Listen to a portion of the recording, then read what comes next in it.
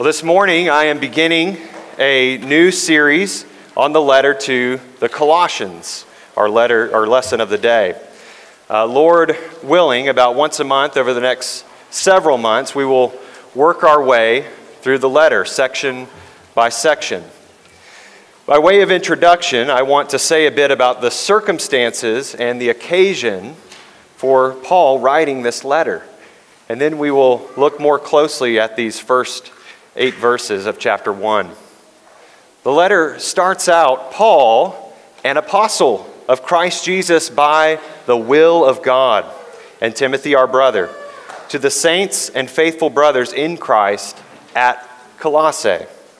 A brief word about Colossae and Paul's apostolic letter writing.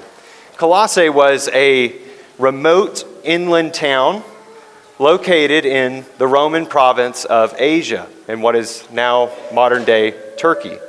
And from what we can tell from the book of Acts, Paul actually never went to Colossae or to any of the churches there in that region, the Lycus River Valley. Paul says in chapter 2 of this letter that he had never seen these Christians face to face. He'd never met them. He's only heard of them from reports from his fellow missionaries like Epaphras, who is mentioned here. It's very likely that he had never been to Colossae or to the Lycus River Valley. Colossians 4 mentions 2 other groups there in that valley, the church of Laodicea and those in Hierapolis. Those are 2 cities that are right next to Colossae. All of these were churches that were established by other Christians working on behalf of Paul. Paul says that Epaphras is a servant on our behalf. So he's commissioned under Paul's apostolic authority.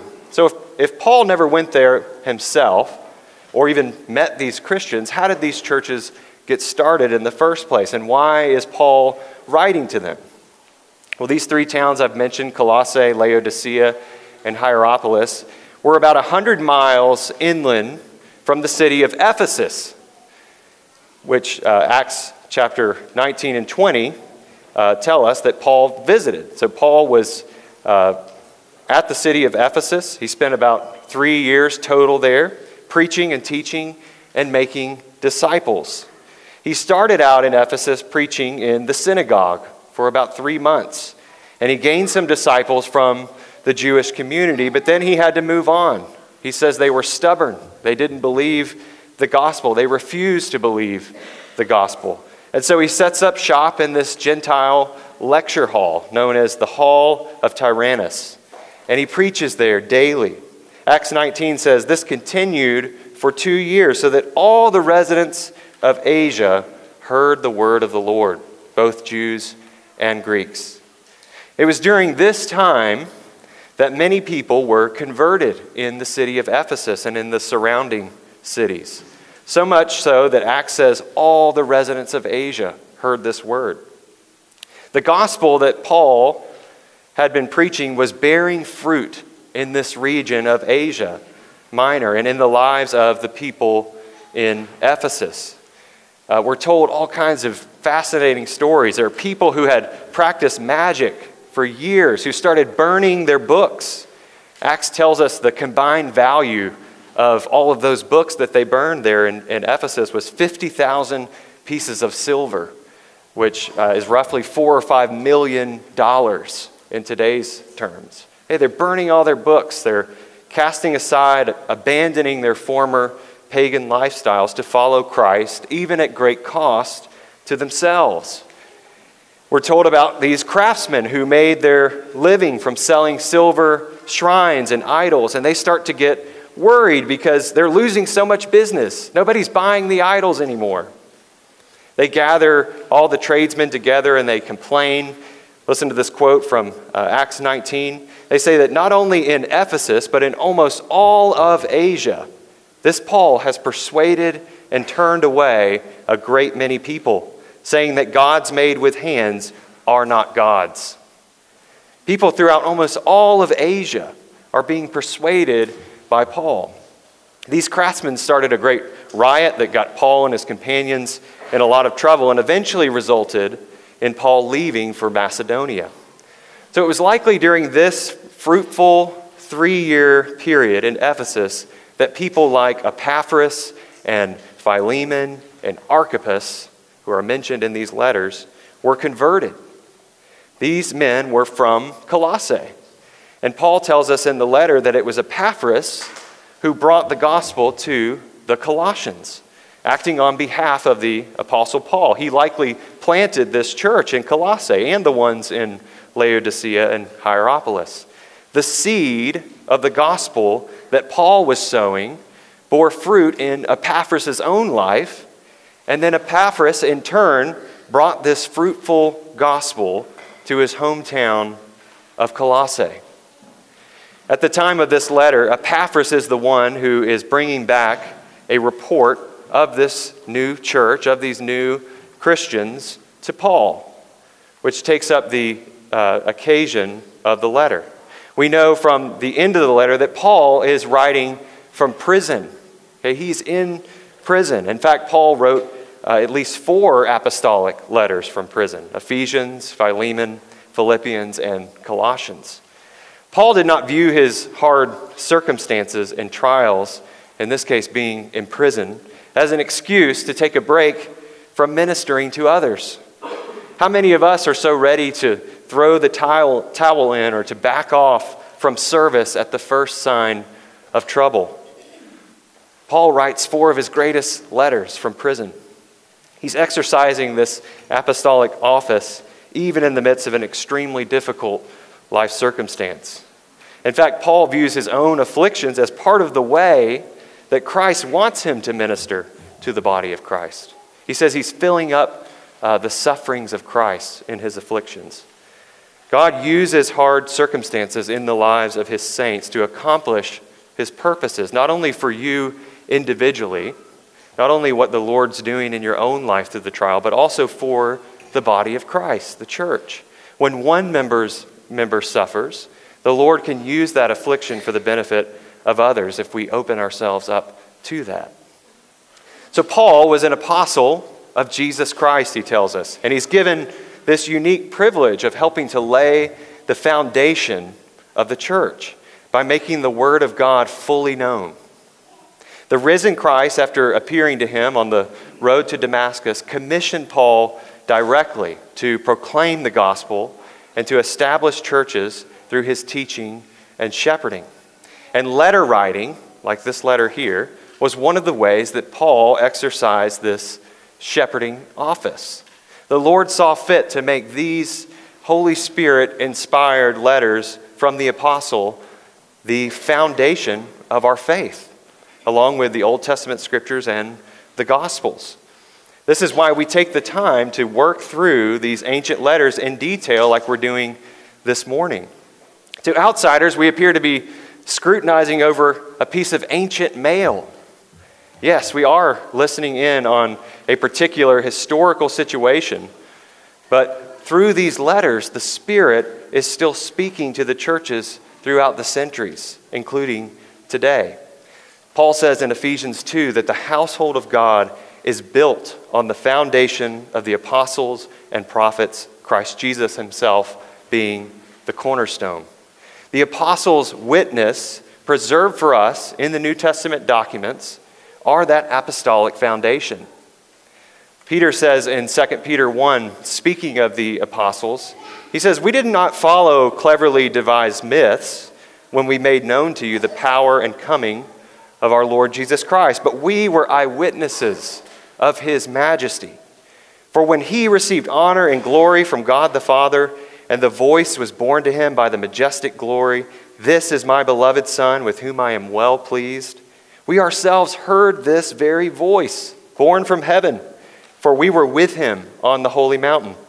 And we have the prophetic word more fully confirmed, to which you will do well to pay attention, as to a lamp shining in a dark place, until the day dawns and the morning star rises in your hearts, knowing this, first of all, that no prophecy of Scripture comes from someone's own interpretation. For no prophecy was ever produced by the will of man, but men spoke from God as they were carried along by the Holy Spirit." Okay, Peter here affirms the inspiration of the Holy Spirit when the prophets and apostles speak and write. They were eyewitnesses. They were given this unique authority to speak from God. They're carried along, they're borne along by the Holy Spirit to communicate what he has to say to the churches. And these letters are God's very word as a result, carrying the authority of Christ himself to the church. Peter goes on in 2 Peter to include Paul, who wasn't there on the mountain hearing that voice, in this Spirit-inspired apostolic authority as well. He says, just as our beloved brother Paul also wrote to you, according to the wisdom given him, as he does in all his letters when he speaks in them of these matters. There are some things in them that are hard to understand, which the ignorant and unstable twist to their own destruction, as they do the other scriptures. Okay, Paul's own letters are placed alongside the scriptures because they carry the same Spirit-inspired authority. Yes, Paul wasn't on the mountain with Peter, but Jesus himself, the risen Christ himself, appeared to Paul. And so he was an eyewitness to Christ's glory, and he was uniquely commissioned. Peter is saying that Paul's letters are Scripture. This is why Paul wants this letter, Colossians, read among the church there in Colossae and to the church in Laodicea, among other churches. He tells them that in chapter 4, to have this letter read among all churches. Likewise, the letter that he sent to the Laodiceans, he wants read to the Colossians. These letters were circulated among the early church so that they would have the Spirit-inspired instruction in the faith. Paul is an apostle of Jesus Christ by the will of God, by the plan of God. He's given a unique role to play in that plan. He's bearing the authority of Jesus Christ in this instruction. And this is why we take the time to work through these letters among the other scriptures in our sermons. So Paul is shepherding this church of new Christians in Colossae from afar. He is proclaiming the truth of the gospel from a prison cell, writing this letter. And his aim with this letter is to present these new Christians mature in Christ. That's what he says. He wants them to be mature in Christ. He wants them to continue in the faith, stable and steadfast. It's evident from the letter that there were errors that were starting to creep in that Paul needed to head off. Okay, that's the shepherding aspect here. He's reminding them of the truth. He's heading them off on these errors that are creeping in. He needed to provide instruction against these errors. And we'll look at those errors in more detail in future sermons as we work through the letter. But we can summarize the letter as a whole as an effort to proclaim the sufficiency of Christ. Okay, we have access to the Father through Christ. In Christ, we have everything that we need from beginning to end. Paul declares grace and peace to this church, as he does in all his letters. And this is not a mere platitude for Paul, but a summary of the word that he brings. God has manifested and extended his grace to this church in Christ. And through this grace, they now have peace with God. Every word Paul brings to them flows from that reality, from grace and peace. This is why he can address them as saints and faithful brothers. By God's grace, they are now in Christ and are now set apart. They're holy. They're sanctified by the blood of Christ. They are in Colossae, yes, but they are also in Christ. To the saints in Colossae and in Christ. God has graciously given them a dual citizenship that has changed the trajectory of their whole lives. Though the Colossians are members of a particular earthly community where they are called to serve and to witness, they are also members of the true people of God, the heavenly Jerusalem, the family of God. They were delivered from the domain of darkness and transferred to the kingdom of light. Their true life is now hidden with Christ in God. And the same applies to us. Though we are in Birmingham, we are at the same time fundamentally in Christ. Everything we do ought to be ordered from that fundamental reality. It is that reality that Paul calls the church back to reflect on. Before Paul gets to these areas of false teaching that I mentioned and how these Christians are to respond to that and to think, he begins this letter, as he does with others, with a thanksgiving to God. With a thanksgiving to God. And for the remainder of our time this morning, we will consider this prayer of thanksgiving. Paul says in verse 3, "We always thank God, the Father of our Lord Jesus Christ, when we pray for you, since we have heard of your faith in Christ Jesus." Okay, ever since Paul has heard about the fruit of the gospel in Colossae, he has been praying for these new Christians that he's never met. Notice his thanksgiving for this fruit is given to God. He is thanking God because God has graciously done this marvelous work in the lives of these people. Epaphras sowed the seed, yes, but the Lord gave the increase. As we said before, the Christian life is God's grace in Christ from beginning to end. Paul is not praising the Colossians for the virtues that he sees in them. He's not praising them directly, but he's giving glory to God for the good things that God has done in them and is continuing to do in them. God's grace leads to our gratitude. God is the giver of all good gifts. And his greatest gift to us is our salvation in Christ, which bears this fruit. Paul packs a lot into this prayer of thanksgiving. He gives a Trinitarian thanksgiving for the threefold fruit of the gospel. A Trinitarian thanksgiving for the threefold fruit of the gospel. Father, Son, and Holy Spirit, through the gospel, produce faith, hope, and love. It's Trinitarian. He thanks the Father for their faith in Jesus and their love in the Spirit that are both grounded in the hope laid up for them in heaven. The Father sent his Son to accomplish the work that has taken effect in the lives of the saints through his Spirit. This Trinitarian work results in a threefold fruit: faith, hope, and love. Or as Paul puts it here, faith and love grounded in hope. Paul likes this triad of faith, hope, and love, and he's inviting the Colossians to give thanks with him for God's gracious gifts of faith, hope, and love. He mentions these three theological virtues in a number of places. I'll give you just a few of them here.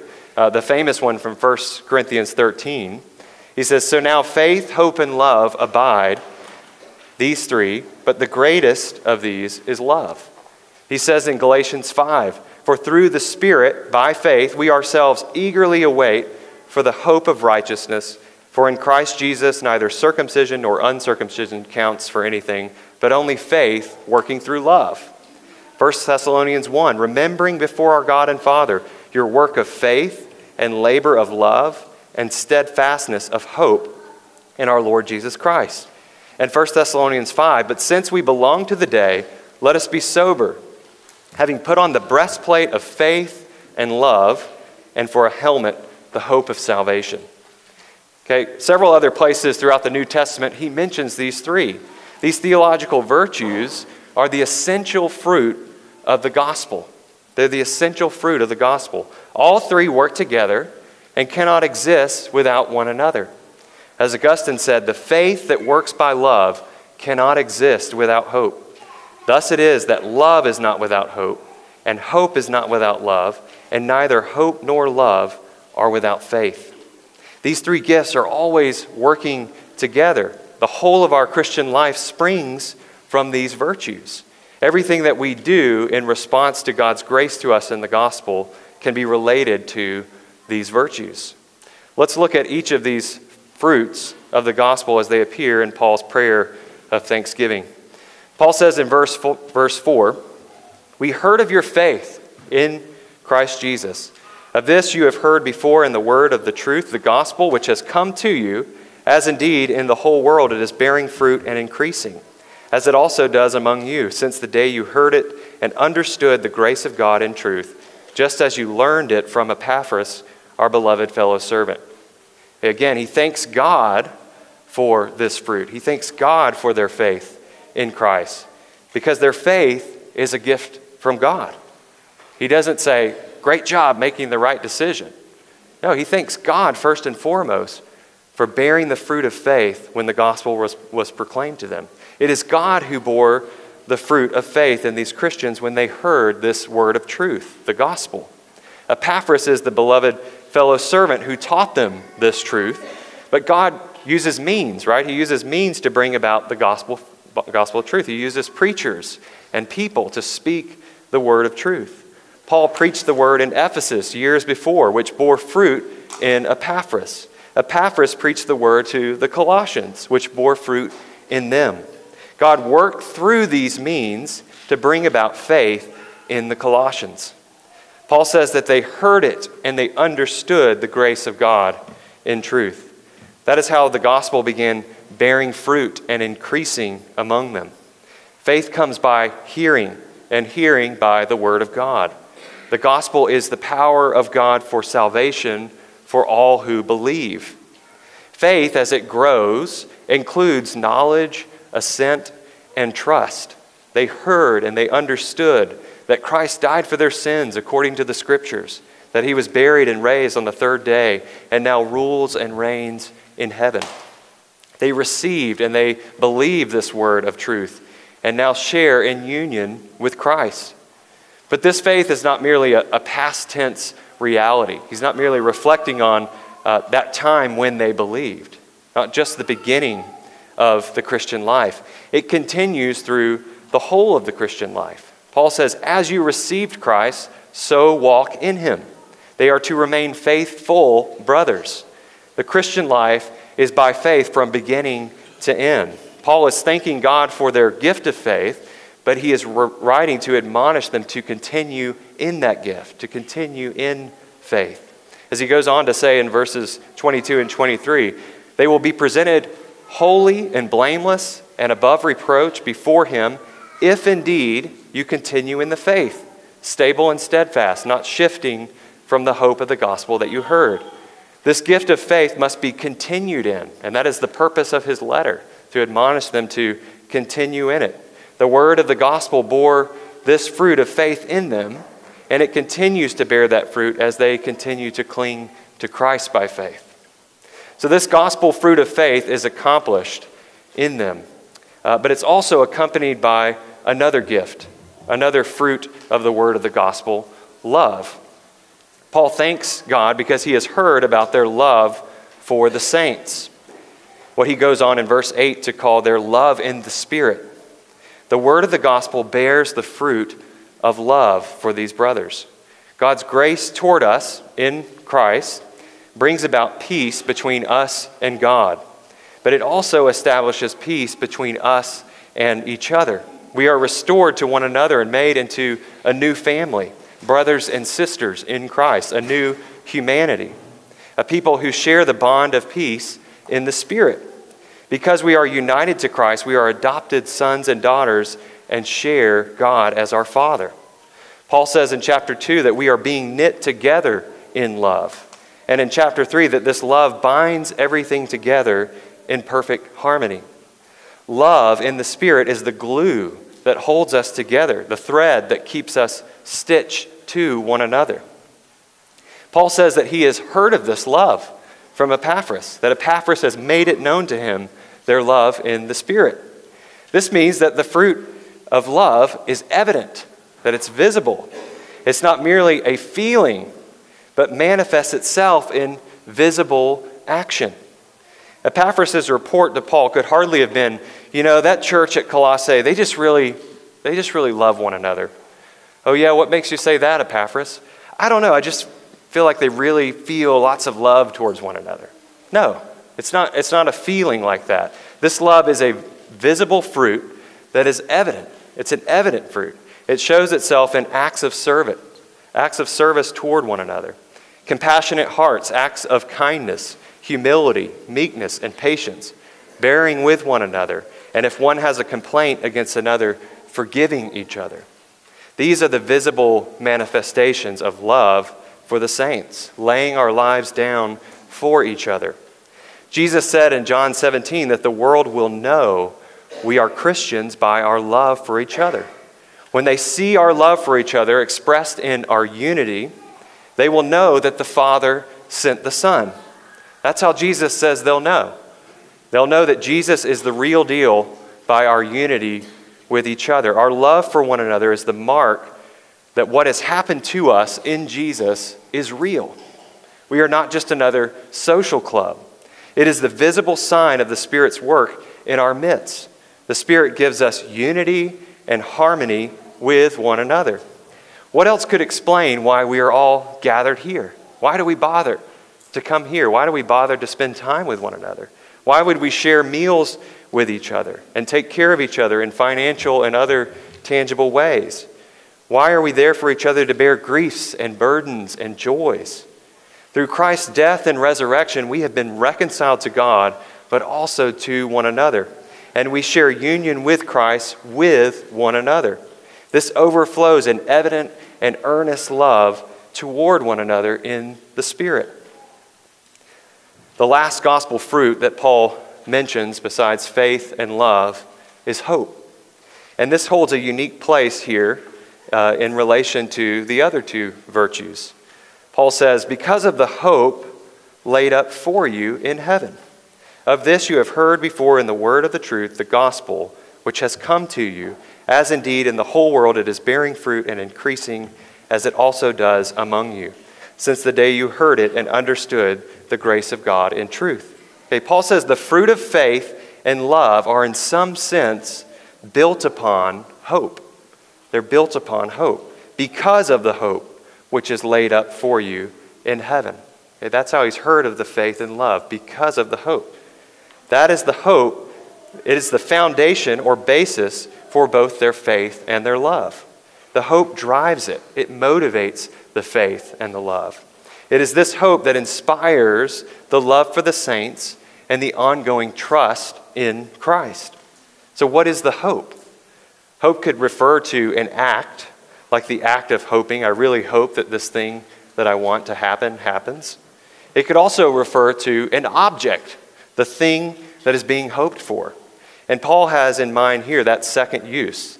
The hope, the object of their hope, the thing being hoped for, is laid up for them in heaven. That's why he says, which is laid up for you in heaven. It's stored, it's reserved for them in heaven.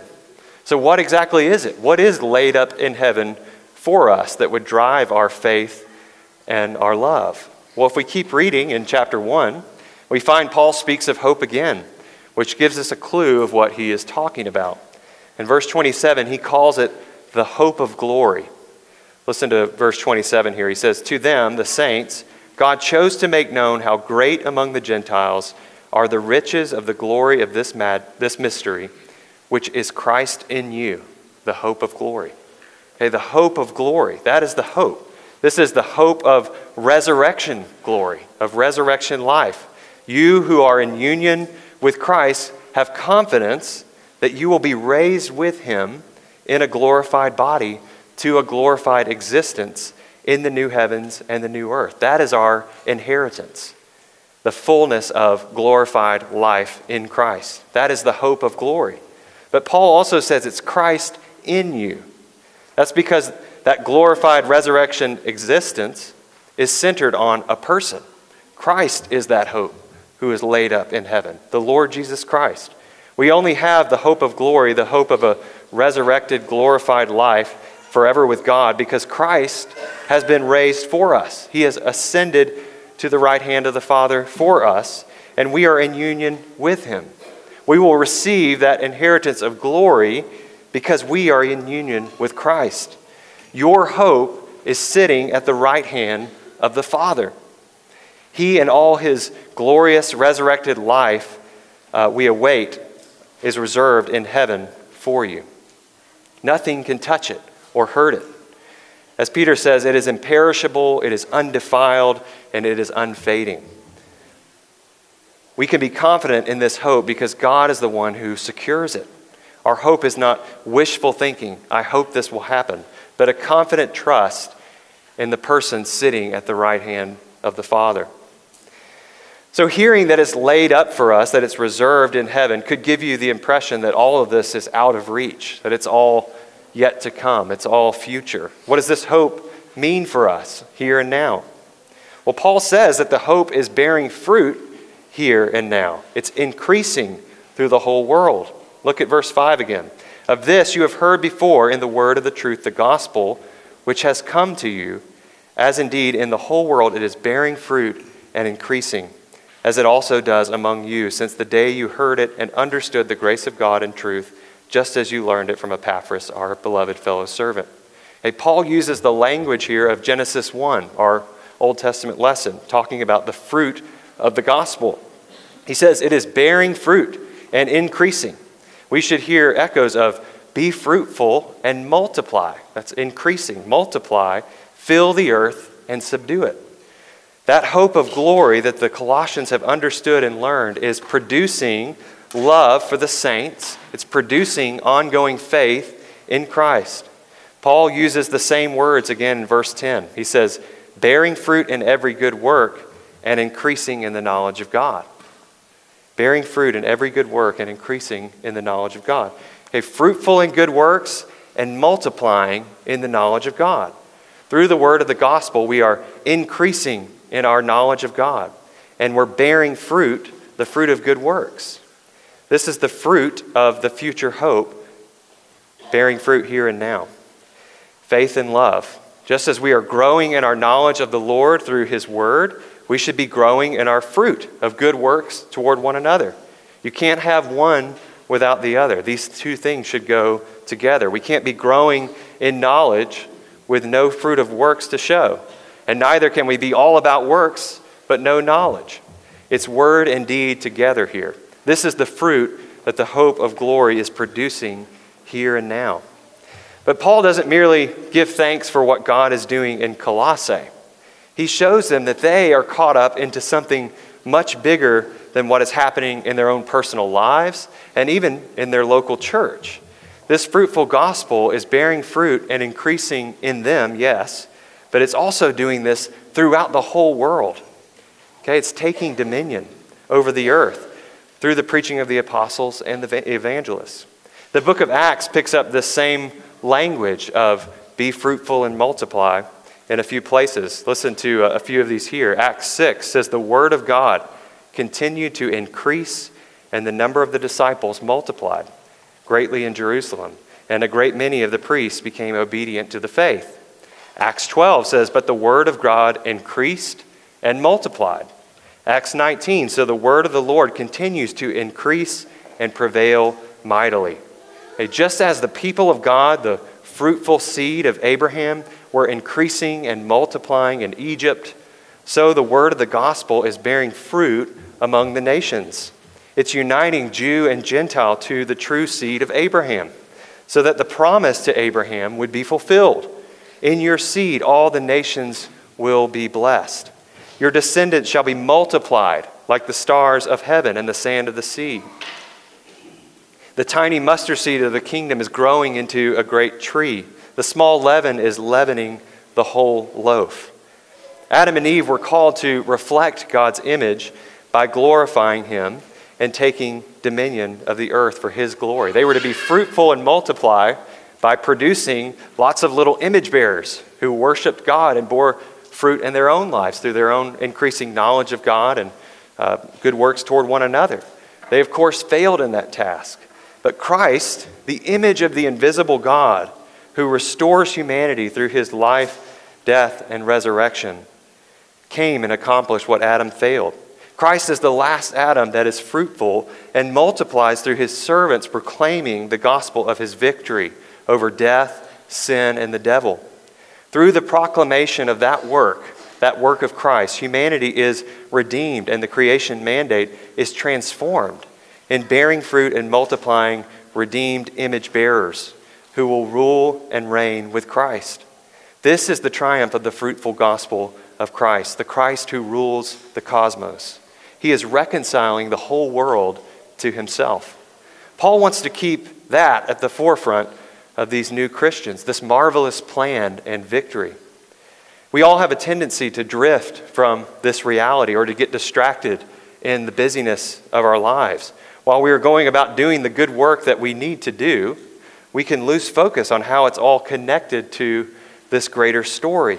And we need this reminder, just as the Colossians did, that we have been swept up into God's grand story of cosmic redemption.